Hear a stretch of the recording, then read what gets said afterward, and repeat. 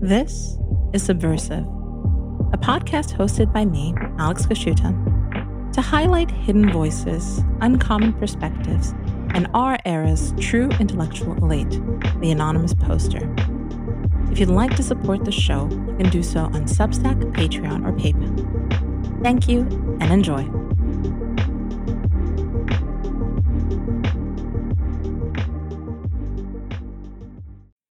Yeah, I mean, one of the bigger phenomena in this field and in probably a lot of more scientific fields has been the gender balance is now tilting towards more women being active in the hmm field. Do you think that that's had any effect on these changes, accelerated them, maybe magnified the direction that things were going in? Yeah, so my uh, friend and colleague Corey Clark has been studying this in more detail than I have, and um, she has survey data asking practicing scientists and professors, "What's the goal of science? Is it to discover the truth, or is it to improve society and not offend anyone, or it's complicated?" And the majority of men say pursuit of truth has got to be top priority, even though many of them recognize the other concerns as well. Majority of women say it's complicated, so they're not willing to put the pursuit of truth first. And I think as women become a majority, things change. They import their own values and um, standards and things. Um, and say individually, I've known many fine women scientists, so I don't want to, knock on them or say that. It seems to be, however, when they get into a large group. I mean, we see throughout history of the world, large groups of women have very rarely accomplished any kind of progress or anything. Even when they do get organized, it's mostly to protest against what the men are doing, rather than to provide innovations or advance culture in any way other than that brings more benefits to themselves, to women. Um, so, uh, so anyway, Corey thinks women really have the potential to do serious harm to science. My view is to wait and see, but certainly the way things have been going are quite consistent. With her assessment that as women take over the scientific societies, they become much more about politics. There's a lot more censorship. Women lead a lot of campaigns to retract articles that they don't like the findings, rather than uh, disputing them or producing other data to come up against it. And women very influential in the editing profession and so on, and the censorship there is just getting extreme. I say I've been censored by both the left and the right in the last couple of years, and so it makes me think I'm probably doing something correct. Much more by the left, but that's because the left has a lot more power. I don't think if the conservatives ran the universities and the scientific establishment, I have no way to expect that there would be a lot more freedom, or that they would be any less oppressive. Nevertheless, right now the right is defending free speech, and the left has moved on and no longer really approves of it. They want free speech for themselves, for people they approve of, and then speech that they think won't have any negative effects, but the restrictions on it get ever more strict, and that has to hurt science.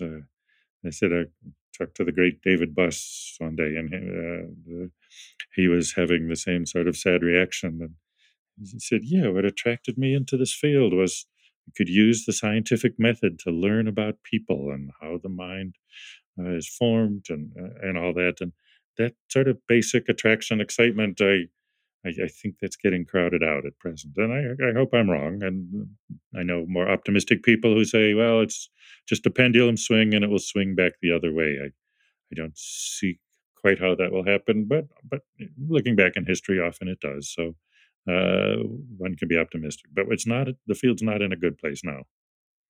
Yes. Do you think that there might be some hope for science outside of academia? Because I think throughout history, the greatest scientific achievements were made by essentially tinkerers in some form of kind of secluded place. They were, they had their own milieu of people that they were exchanging. Might be in parallel to academia, or maybe like slightly tied to it, but not always within the confines of a university. You think that social psychology needs institutional funding, or that it's a field where there could be some rogue genius adding data, adding things, or is this the level at which the disciplines at? Yeah, I don't. The problem is we need to study people. Um, yes, there are things tinkerers working in their garage by themselves, introvert and worked on things. A lot of the advances, for example, in making cars, were done exactly as you said, not by university researchers, but by people working with machines by themselves. Uh, to study people, you need more. You need contact with people.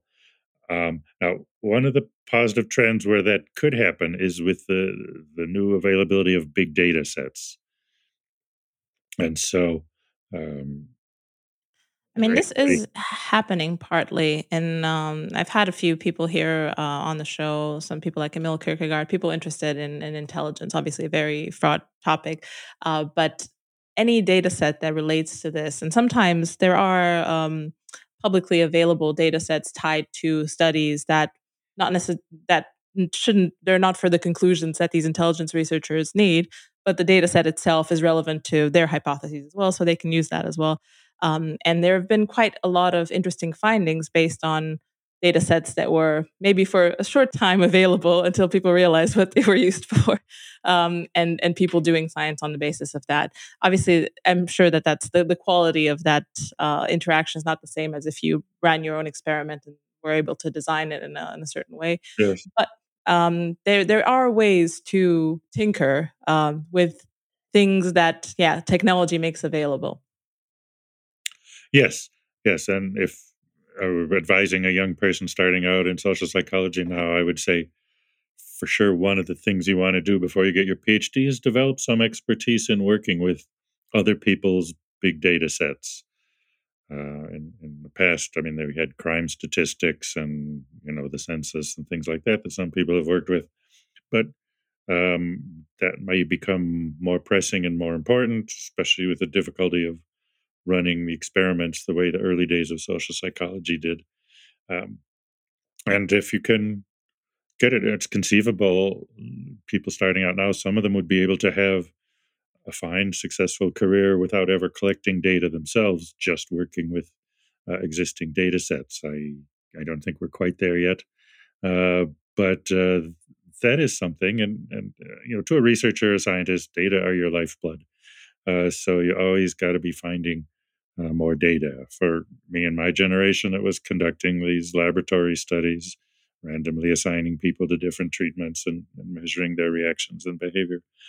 Um, I hope that will still be part of social psychology, but as I said, it's been under siege lately, and just the requirements for large data sets make it harder to create such a set yourself. Um, but I worked at a time where my graduate students, some of them were able to run 5 or 10, even a dozen experiments in each semester. And you learn a lot that way. You develop fast and so on. But now, if it's going to take 2 or 3 years to complete an experiment, just because you need so many more people in it, um, well, you're learning slower. The PhD timeline is going by faster, which means you'll finish with less data, less experience. You won't learn as much. Um, and everyone knows who does experiments that some of them fail, even though they seem perfectly fine and logical. Well, as I said, if experiment fails when you're running several in a semester, well, it's not good, but it doesn't make a body blow to your career prospects. But if you spend 3 years running an experiment and then it fails, oof, it takes 5 or 6 years. That's half the time of your PhD. And so, what do you do? It's putting people out with lesser training and less ability to contribute to scientific progress. If you'd like to support my work and access more content, please consider subscribing through Substack, Patreon, or PayPal. See you next week.